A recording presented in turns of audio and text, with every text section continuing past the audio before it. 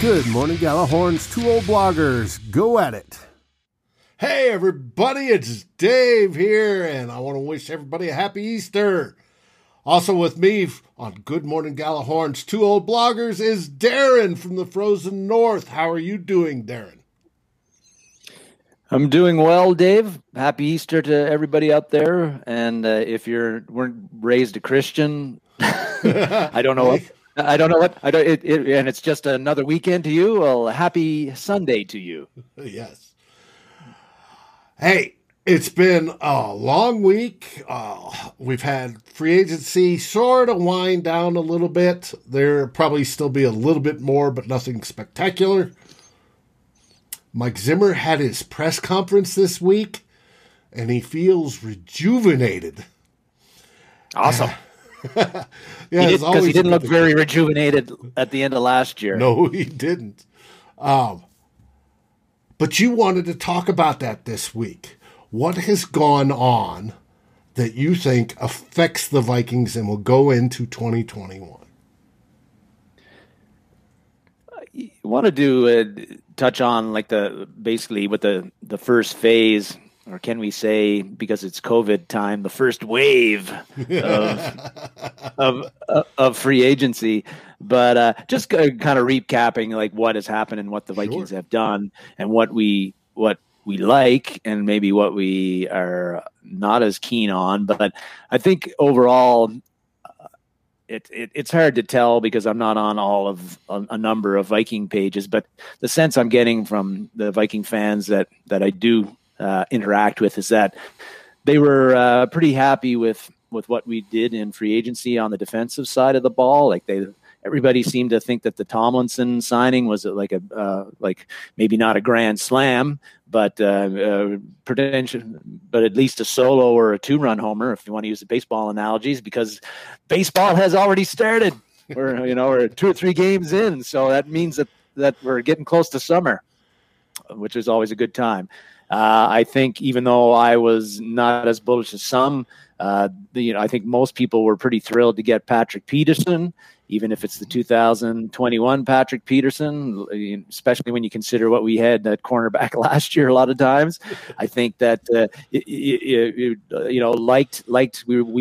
think you and I were hoping Mac Alexander would come back, that the Vikings would bring him back. We got that done at a very cheap price. Mm-hmm. The Xavier Woods signing, if you can get Woods playing 2019 version or basically any version of him outside of 2020, I think that is a nice replacement to Ant Harris. He might not be peak Ant Harris, but he's going to be better than peak Josh Metellus or peak Luther Vandross I've heard him comped as Sendejo, but without the blue-on-blue tendency of, without injuring his own players. Mm-hmm. So Woods at the price he's at, and another guy that we signed like to a 1-year low-cost deal. I'm good with that. I even thought that the Vigil signing, even lower cost.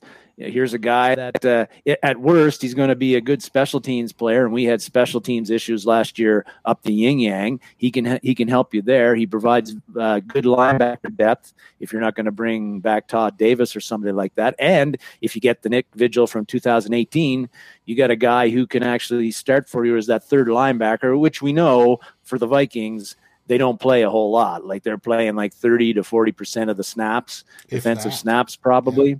Yeah, if that. And then, you don't have to, and you can let him compete with Troy Dye or another linebacker or two that you draft this year. So I liked all those signings.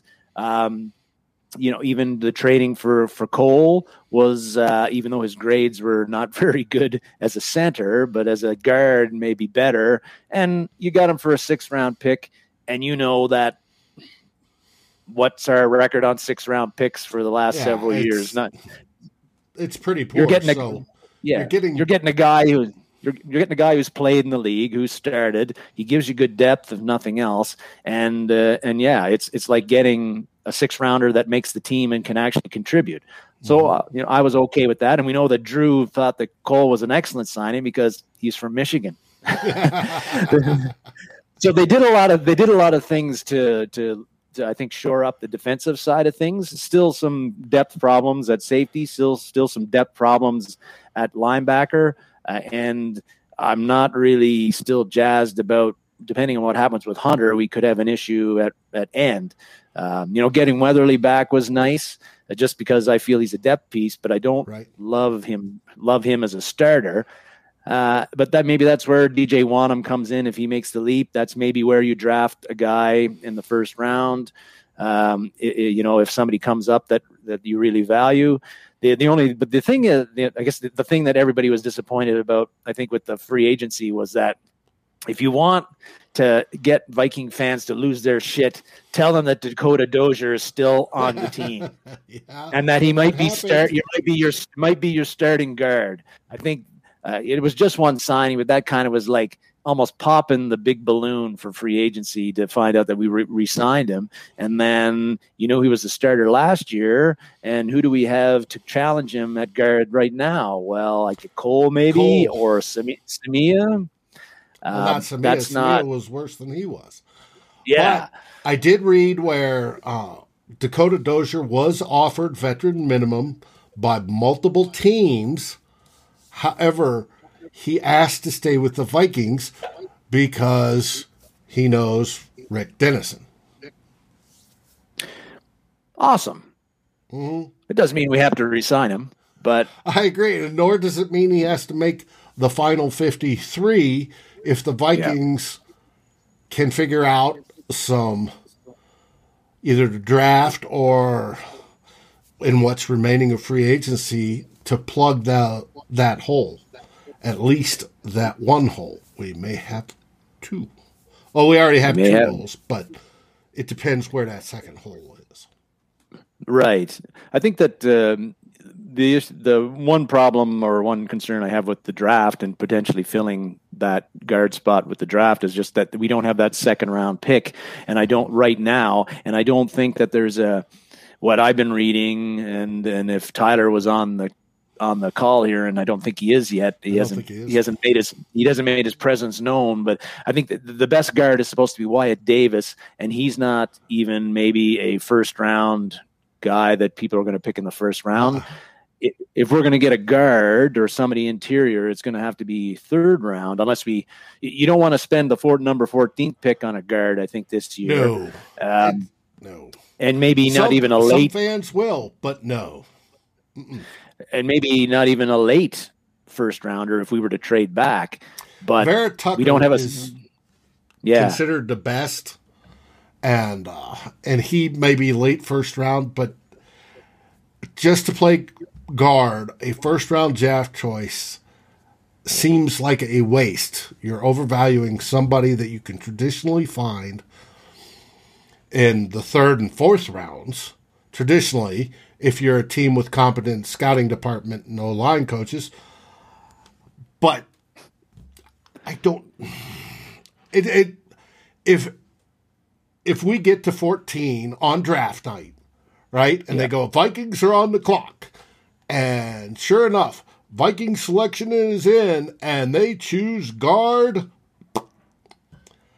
most of Vikings Twitter will blow a gasket. The other half will love it, but it's. I have seen a few mocks. You've probably seen even more, and maybe you've participated in some of them because you do that mock every Monday, mock right? Mock draft Mondays. Watch it out there, folks.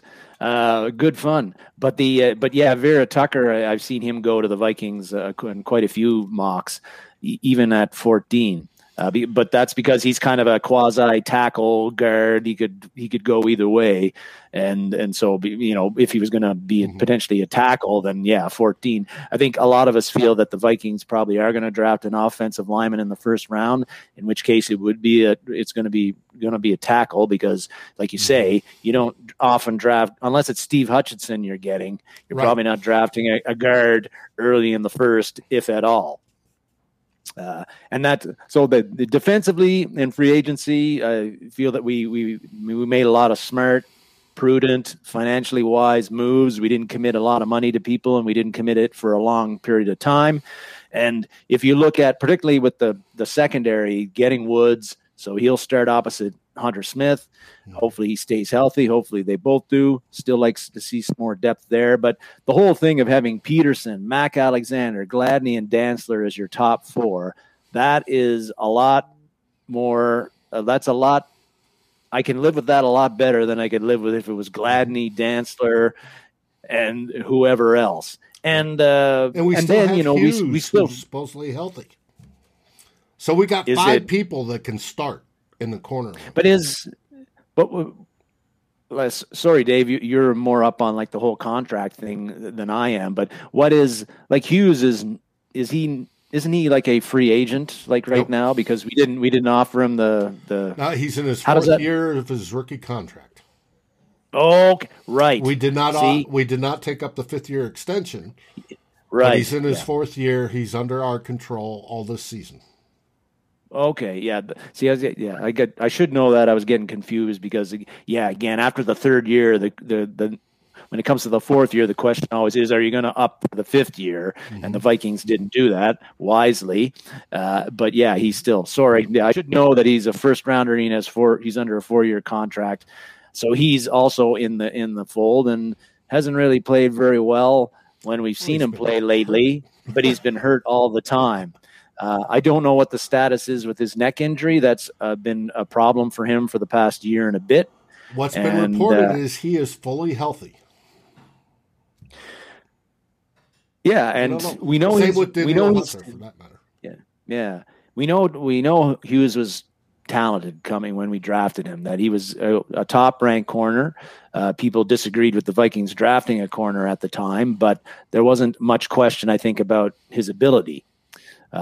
It's just been, since he's been here, when he has played, he hasn't been that impressive, but he hasn't really played a lot, and he's been injured a lot. So to have him as your 5th guy, and, you know, I think, depth, that's nice. He started, maybe not always very effective, but he has started, and that's better than some real good stuff. It's better than starting Chris Jones or whoever else. And, you know, and then let's not forget Chris Boyd and Harrison Hand. I think Hand is going to be he's going to be part of a trivia question someday. Who was the last person to intercept Drew Brees? And I believe Harrison Hand would be that guy, because he had that interception in the second half on Brees down near the end zone when New Orleans decided to pass for some reason, even though every time they handed off the ball to Kamara, he scored a touchdown. Yeah. But I don't think that Brees threw an INT in the final game. And then Hand made a few plays here and there, and he's a 5th-round guy, and there's development there. And Boyd played a fair bit until he got hurt.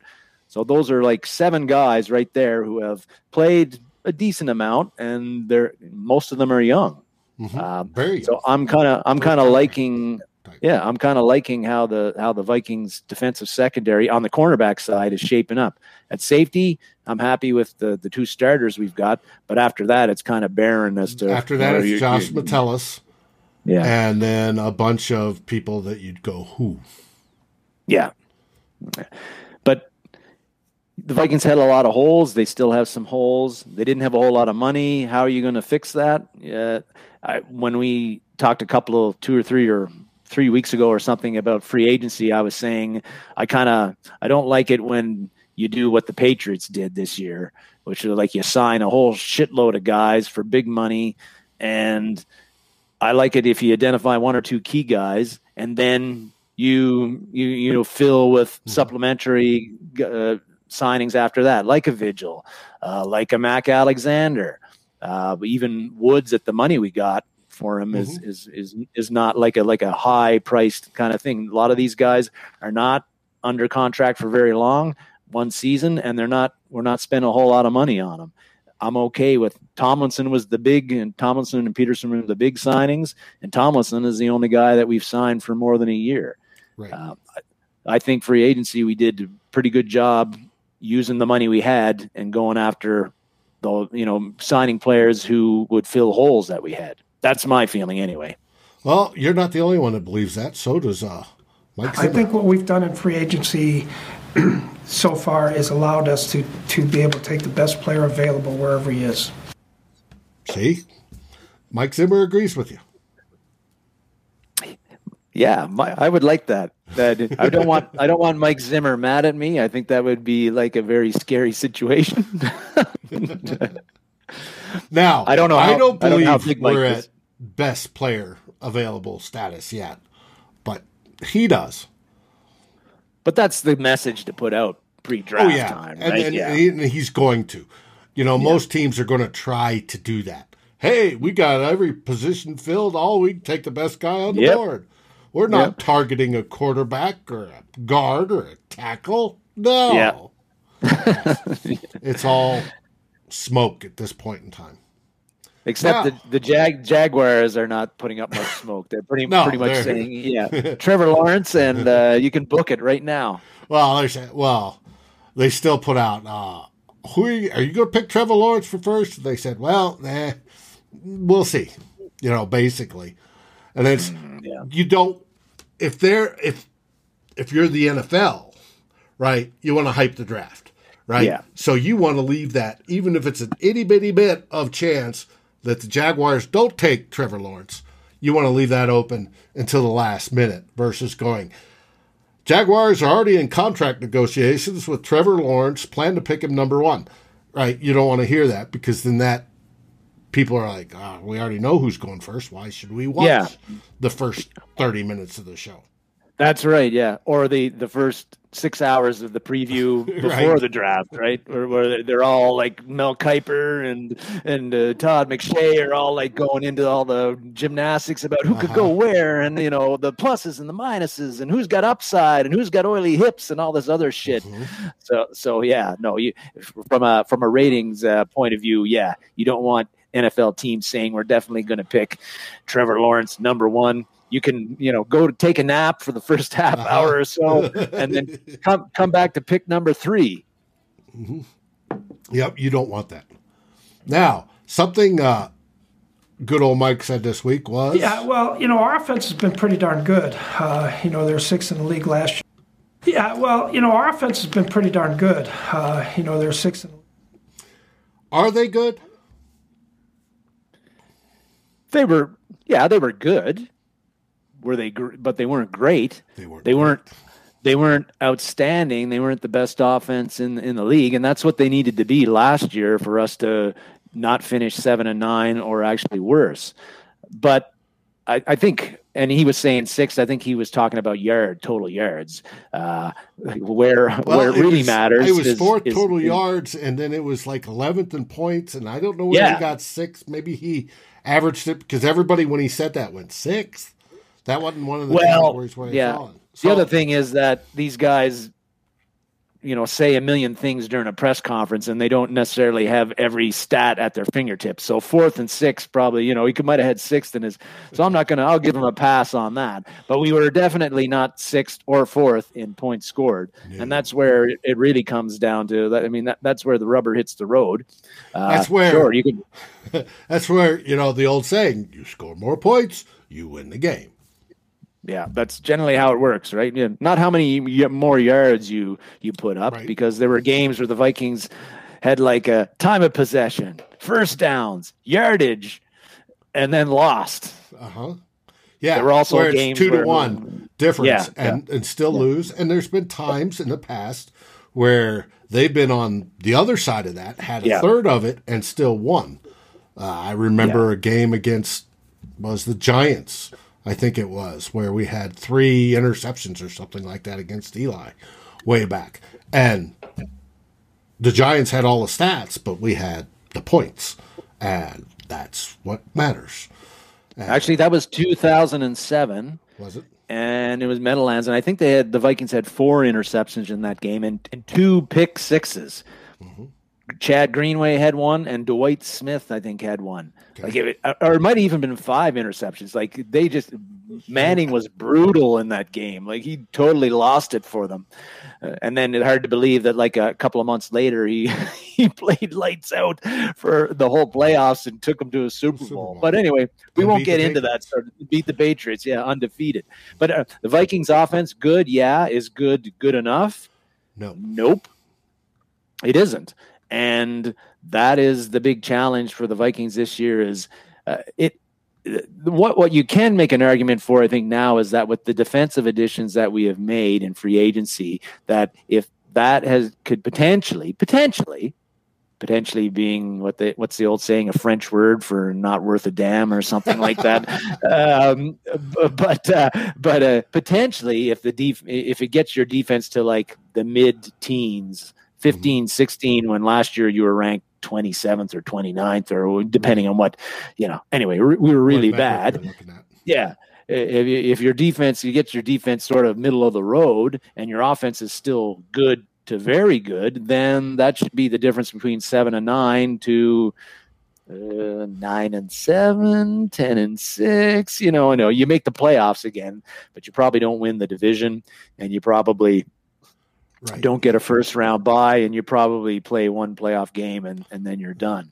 I think what we want to see is that the offense, and I think the potential has been there, and we've said it before. We want the offense to be outstanding.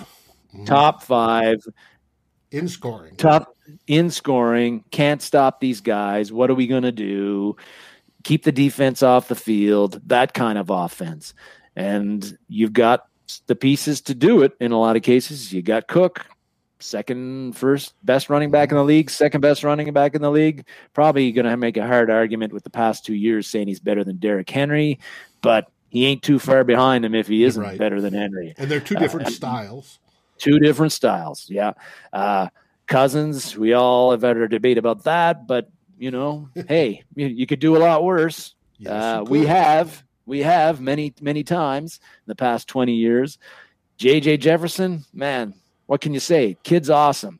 Adam Thielen, still very effective and probably was a bit underused last year.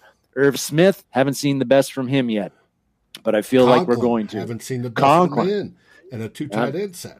Yep. And he's going to be very motivated because he's going to be coming into a contract year next year, which he may not get the contract from the Vikings, but there's motivation to be definitely to play your best. Play your best. Especially with all these free agent 1-year contracts, they're all going to be motivated by the same thing. It's a contract year. Hughes, even O'Neal, for that matter, going for the extensions, going to want to do his best until he gets that extension. Their money and job security helps motivate the world round, not just in football. And if they can play better and they know they can have a bigger payday, they're going to. And that bodes well going into this season. Yeah, and one of the things that will make certainly we don't want to downplay the defensive additions and what a difference that could make with how the offense could function, because last year the Vikings were like pretty close to worst as far as starting field position for the offense. They were, and also they were close to the worst as far as what the opposing offense got as far as starting field position. Now that's not a defensive thing so much. That's also partly special teams. But if your defense gets more stops sooner, then the team is going to not going to have advanced as far up the field. And if they do punt, your offense is going to get the ball closer to midfield. Yeah. Midfield, right? So not as many yards to chalk up, not as many first downs to get into scoring position. Assuming we actually have a field goal kicker who can make a fucking field goal beyond 30 yards. But a better defense certainly and better special teams coverage on punts and kickoffs will help the offense over the long term. But what I want to segue into as far as like offensive performances, Courtney Cronin had a good article I think this week based off of the Zimmer press conference from the week where he was kind of saying. And if you haven't read the article, basically she was saying is that Zimmer got his way in free agency. He loaded up on defense. Pretty much all the signings people they acquired were on defense because he knew he had to fix it. He got his way, but offensively, there's still a lot of work to do for the Vikings. And offensively, that work is, and correct me if you feel I'm missing anything, but the work to do is wide receiver number 3, even though we don't use them a lot, but you need to have somebody who can get the job done there. If Jefferson or Thielen get hurt for an amount of time. And we must recognize that Thielen is 30 now, and that and that as you get older, it's the tendency to get injured, especially at skill positions, I think is higher, and the recovering from it is probably tougher. At least that's what athletes say. Slower. The older you get, the slower it takes to recover. Yeah, I think we can both say from aging, Dave, that it just slower is like the common theme on all of that stuff. Yeah, but so the wide receiver number 3, at a lesser extent, backup quarterback, in the case that it would be nice if we actually had one, and we don't right at the moment. And then offensive line, like Courtney was pretty harsh and fair about, because Zimmer kind of said, well, yeah, we don't have too many worries there. We got Rashad Hill, we got Oli Udoh, There's the quote. Yeah, there we go. There's the quote. We got Ezra Cleveland back, and I don't know if you and the I guess Courtney's narrative after that was like, Hill's a backup, and Hill's a backup, and Cleveland is like a second year guy who didn't play the full year, right. and then and she mentioned many other things. If you look at the offensive line right now, outside of Brian O'Neill, who is the guy you have a lot of confidence in? Bradbury is going into his 3rd year, and his first 2 haven't been all that impressive. Maybe it's not all his fault because of who has been starting next to him at guard, but it is what it is. And people always groan, some people groan about the like Pro Football Focus and their grades. And we've said many times, as a caveat, we put out these grades because they're the only ones that do it. And it's the only metric we have other than the eye test to kind of say how this guy is doing on offensive line. So you look at that, you look at Rashad Hill. I like him more than maybe some other people do. I think he can start. But the fact is, he's been a backup his whole career, and he hasn't started a lot of games. And so you don't have a big track record to say, if we put him in for 16 games, he's good. So if we're going with Hill, that's a big unknown. At guard, Dozier, abysmal pass blocking ratings in the PFF, and even the eye test would tell you that. And then Cleveland, O'Neill, no issues. But the other 4, even Cleveland, we're not really sure. Like, his grades weren't super duper when he played either. No, but he was an improvement at guard. The deal with Cleveland is we drafted him to be a left tackle. At least that's what everybody thought. And he didn't play a single snap at left tackle last year. He was stuck at right guard because the guards were so terrible. Now, the question is, do they move him over either to left guard or bump him out to right guard if O'Neill moves to left guard? And the question is, we don't know. And Zimmer's like, I got 4 people. I'm good to go. We'll just have a competition. Well, that's 4 people for 2 spots. You had Oli Udoh in there, played 31 snaps in his career. 31. And one of those games was against Chicago where all the second stringers played. Yeah. There could be a big jump over, the offseason for both Udoh, for both Cleveland, and I hope there is for Cleveland, drafting him that high and with so much talent.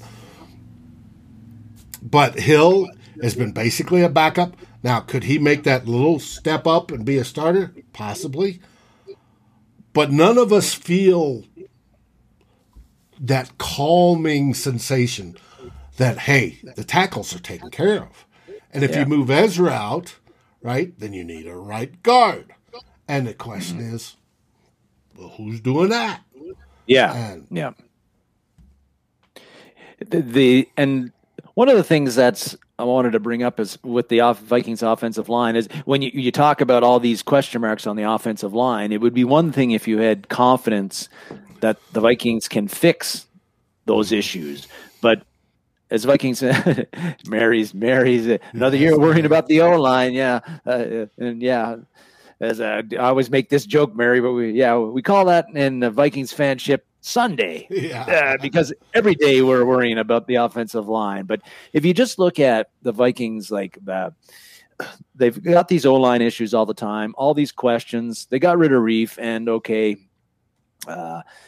they did that for financial reasons, and I think they knew that if we can't get him to restructure, we're going to have to let him go. That'll free up stuff for the defense, which of course was horrible last year, and it'll allow us to attack them. But we do recognize in the back of their mind, they're not going to say it publicly, but they did, making that move. They knew that they were opening up another hole on the offensive line and creating more uncertainty for the offensive line. But what's worrying about this is that there's no track record under Zimmer or any of the offensive line coaches that he's had, that they can take the players that they have and make them better.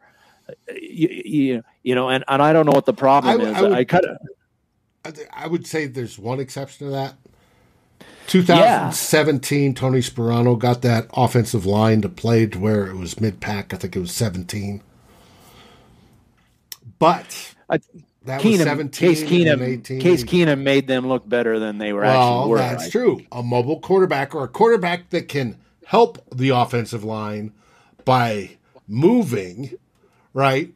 Just if somebody's coming up on that guard or that tackle or whatever, if that quarterback can step just a half a step, a side step over, he now puts that offensive lineman in front of that defender. That helps his chance. And that is one thing that the great and wonderful Kirk Cousins has not demonstrated the ability to do. That is something that Tom Brady does, an immobile quarterback, and some other immobile quarterbacks in history have all been able to do. And without that, you need a mobile quarterback that can get away. And I think Case Keenum was wonderful at moving out of the way, whether it be ducking a tackle or just sidestepping just a bit to see his receiver open and releasing the ball. He was, and occasionally, and we've also seen that in the teams he's played with subsequently, is sometimes he would duck and make some throws that you're like, why in the hell are you doing that? But the offensively though, on the offensive line, coach, I don't know, Dave. Like if you look, I was just going through, and this has been done before the show, just looking at the players that the Vikings have drafted since Zimmer got here, and we've drafted, and this includes last draft and the Cleveland, Kyle Hinton, and Blake Brandel selections. It's too early to call on those guys, but I think, and even Bradbury and Samia and Udo to some extent, because they're only in their second. A lot of times it takes 3 years for an offensive lineman to develop into the NFL to know whether he's good. You had the one tackle that just got the $18 million per contract last week. I want to say Wilford, but it's not Wilford. And his first 2 seasons, he wasn't that good. It was his third season that he got it, and then boom, he goes into his second. He gets his extension from his first contract, and it's $18 million per. So 3 years for an offensive lineman nowadays is about normal. Yeah, and I just wonder under Zimmer, if you look at some of the guys like 2018, we got O'Neal and then Colby Gossett. 2017, I'm just going to rattle these guys off that we've drafted. 2017, Elflein, Danny Isadora. Elflein was in the 3rd round. Isadora was in the 5th. 2016, Drew always loves this one. Willie Beavers, 4th round. 2015, TJ Clemens, 4th. Willie Beavers is still in the league. Well, good for Willie. I'm happy he's employed. I'm also happy he's not playing for the Vikings. 2015, Tyrus Thompson, 6th round. Austin Shepard, 7th round. And then 2014, Zimmer's first year was David Yankee. And then 2019, we selected Bradbury, Samia in the 4th, Wally Udo in the 7th. It's just, and last year, 2020 but that's 14 offensive line we drafted during Zimmer's time here. Really the only guy that you could say out of that whole crew from 2019 to 2014, O'Neill is the only guy that's really performed up to snuff, I would say. A lot of those guys aren't on the team anymore. And granted, a lot of them were drafted 5th, 6th, 7th round. But that's part of the problem that I have and Vikings fans have with the whole offensive lineman thing is we don't seem to be able to draft and develop these guys. So is it a coaching problem, or is it a scouting problem, or are they both problems? And we're just not. I think it's a little bit of both, but I'd put more weight on the coaching problem, because if you looked at all those drafts and you looked at all the mocks and all the evaluation, right, and all the evaluation on the internet, you're basically sourcing it out. Most of them concurred with, yeah, this guy is this good. He's a good take at this position. Yeah, and they agreed with that. Well, the Vikings take him at that position, and then they turn into nothing. That, at that point in time, is, well, everybody and their brother that does scouting on the internet says, hey, this guy's got some promise or talent. If they don't go beyond that, that's coaching, because coaching should be able to bring that up to the NFL standard and to grow it. If they haven't done that, it's absolutely on coaching, in my opinion, and I think that's the biggest weakness.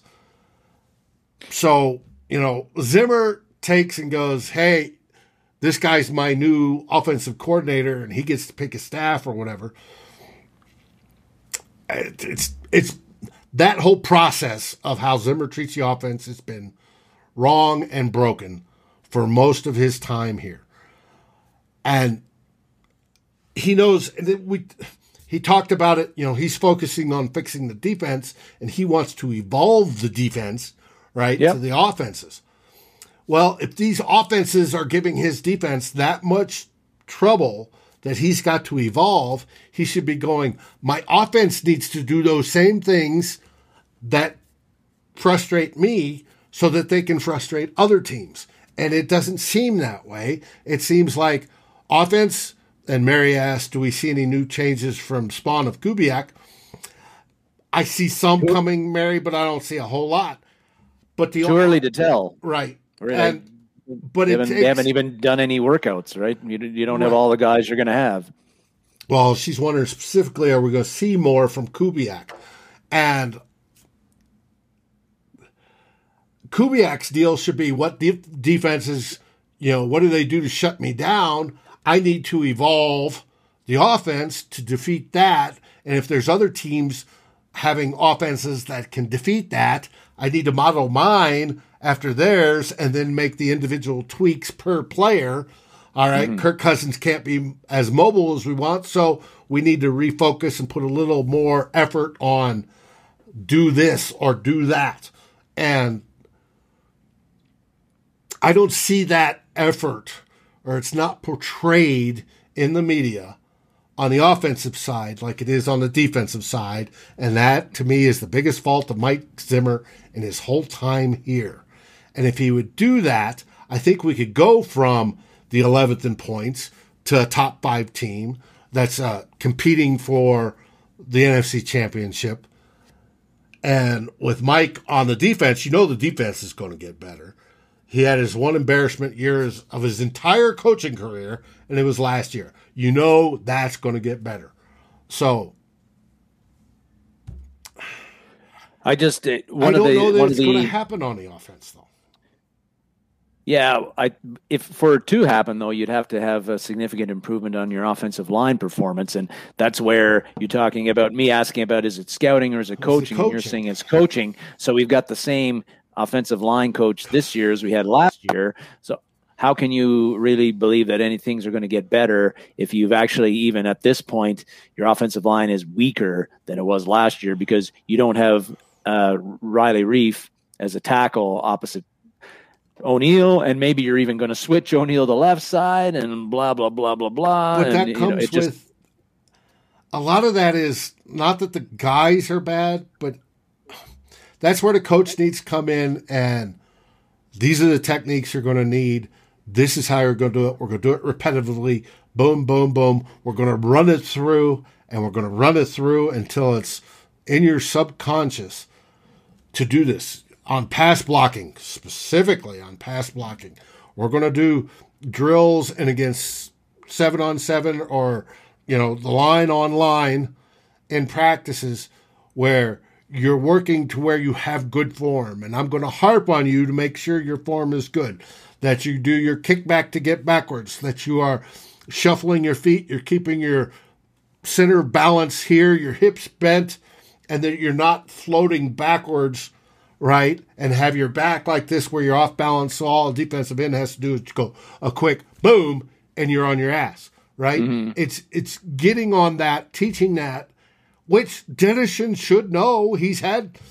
We know Dennison can do a run blocking scheme, but he can do a pass blocking scheme, and he should know this, and so should the assistants. And it's just, it comes through repetition, learning, and insisting on it. It's a motivational type deal. This is what we're demanding. You've got to do it. And here we're going to help you every which way we can to get you to do that.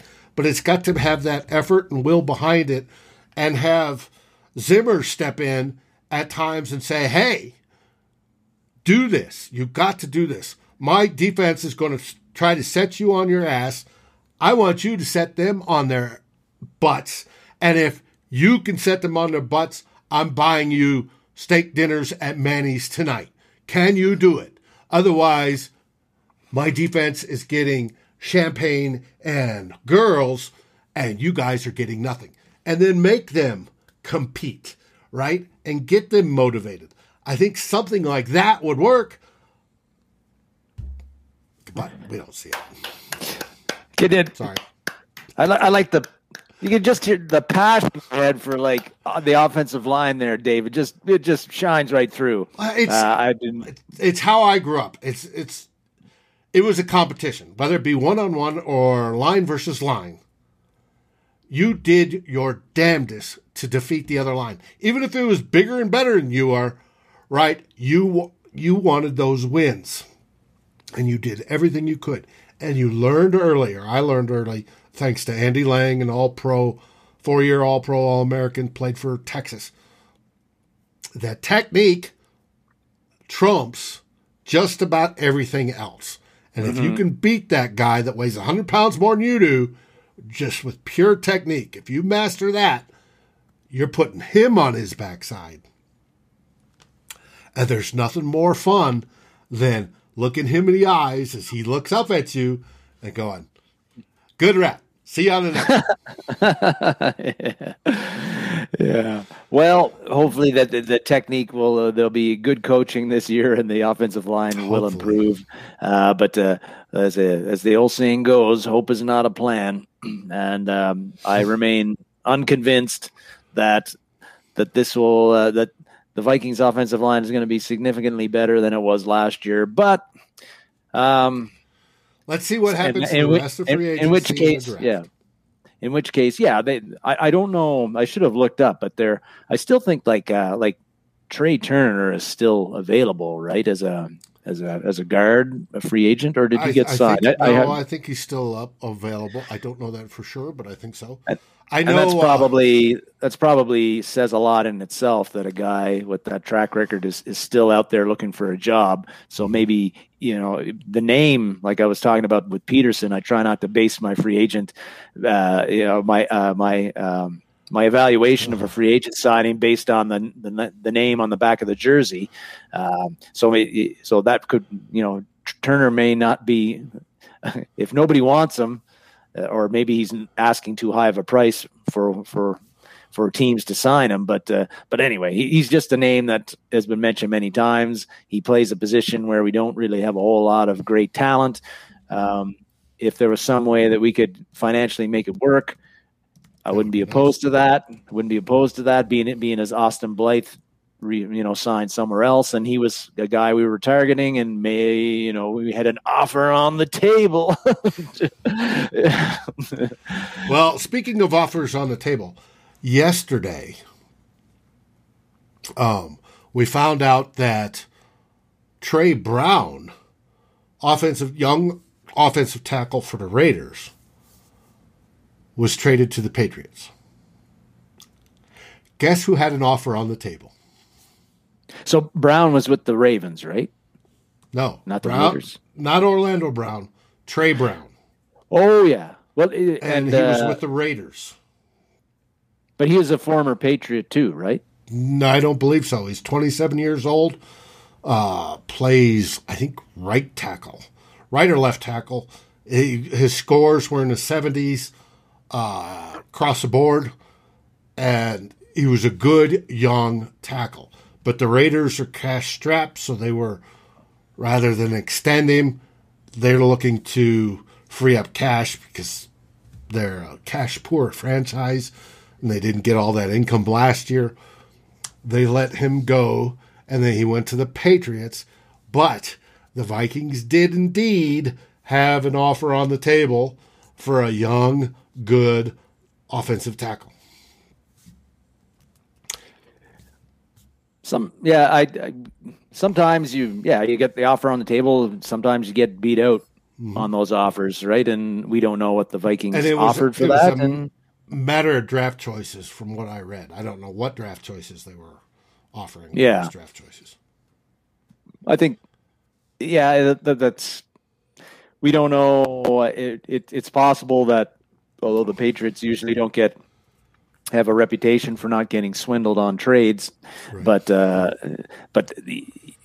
if sometimes the asking price is too high and that it's somewhere that the Vikings aren't willing to go, I'm not knowing what they offered, I'm not going to be too hard on them for not getting Brown. Right. But considering,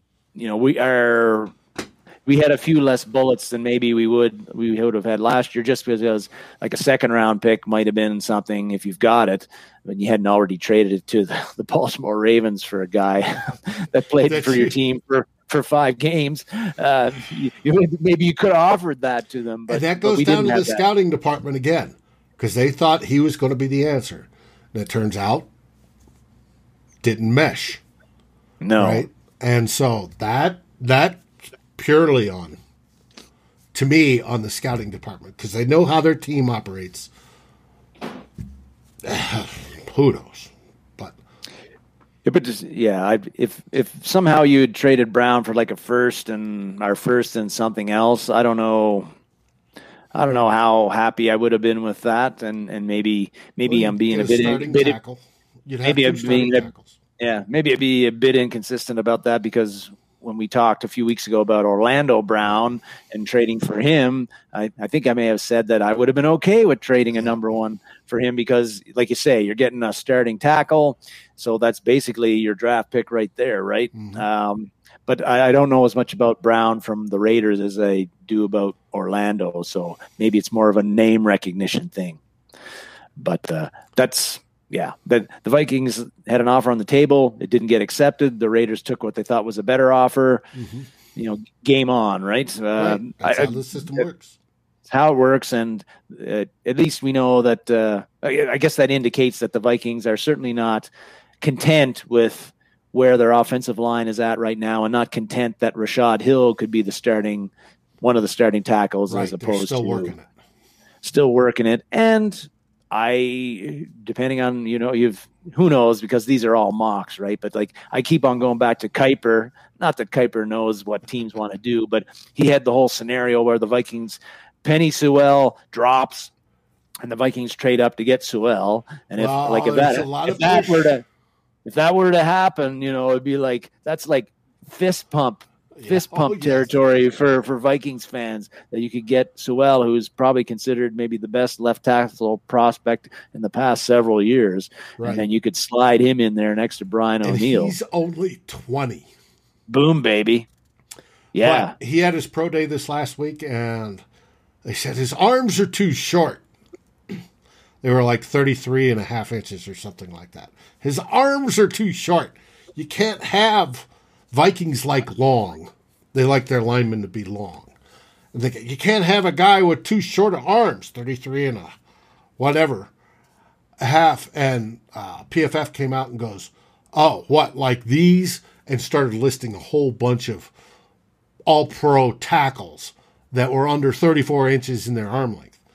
Yeah. Yeah, if Sewell dropped within range and we got him, I would be extremely happy on air. And you would have to come on. Speaking of on air in the draft, we are, 3 weeks away? Less than 3 weeks away, something like that, or a little bit more than 3 weeks away, 3.5 weeks away. Climbing the Pocket Network is planning draft coverage all 3 days. All 3 days. From round 1 on Thursday, round 2 and 3 on Friday, and all of Saturday, we're going to be here. And one of those people that'll be popping on is the one and only Darren Campbell. And hopefully, if we trade up, if Sewell drops a little bit because they're mad about taking quarterbacks and pushing everybody else down the board, and he comes on, I want Darren to chime in that night. Call up.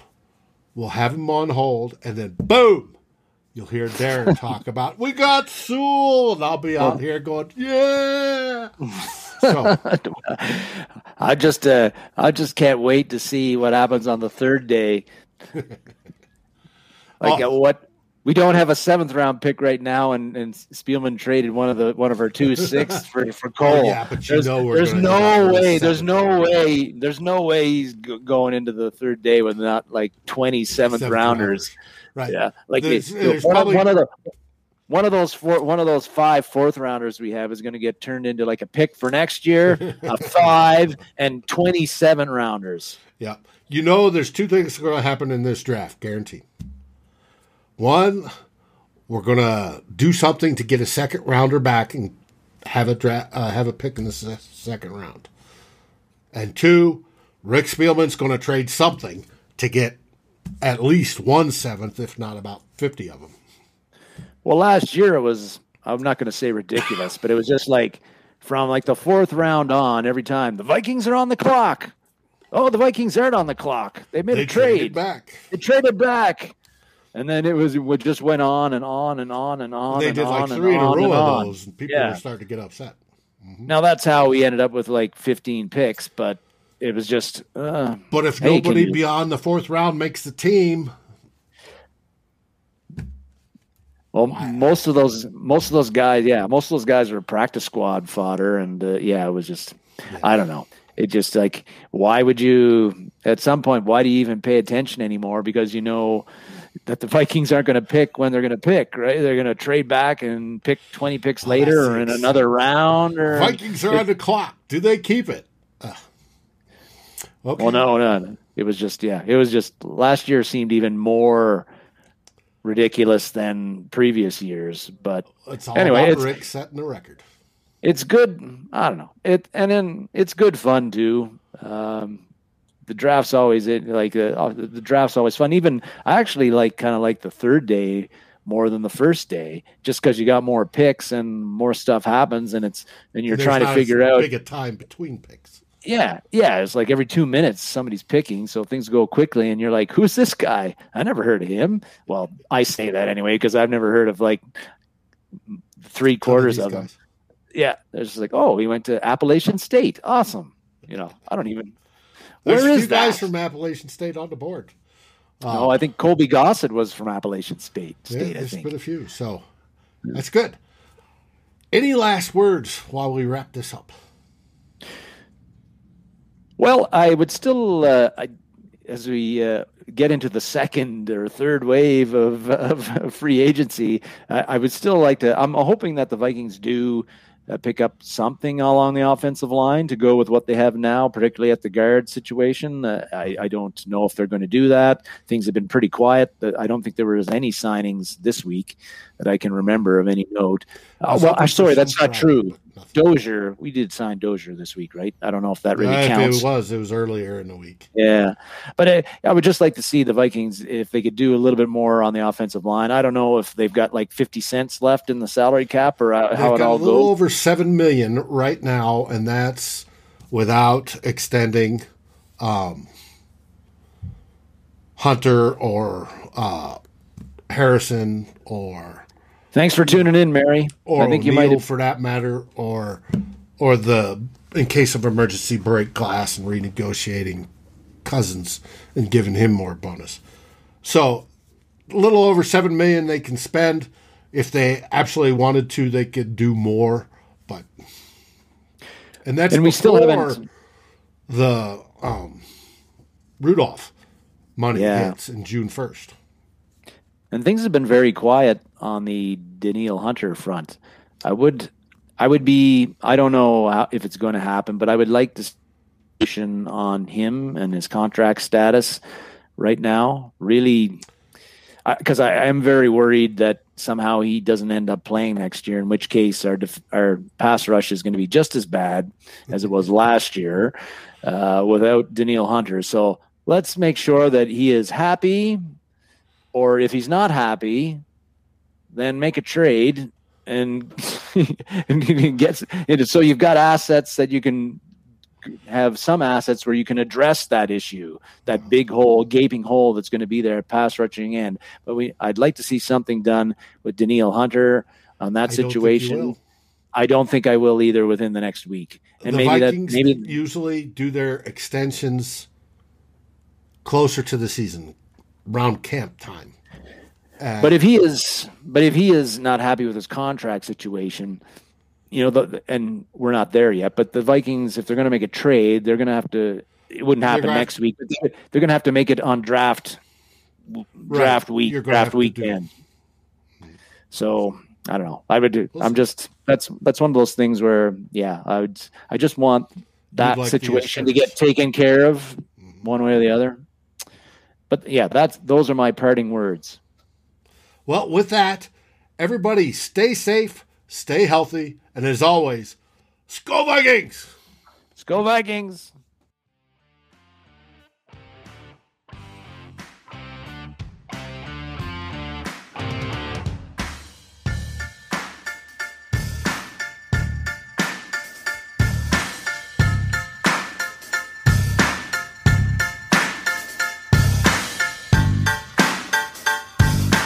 Thank you for watching or listening. As always, if you like, subscribe, and ring the bell for notifications. And if you're listening to the podcast, please rate us on your favorite aggregator. Skol, everybody.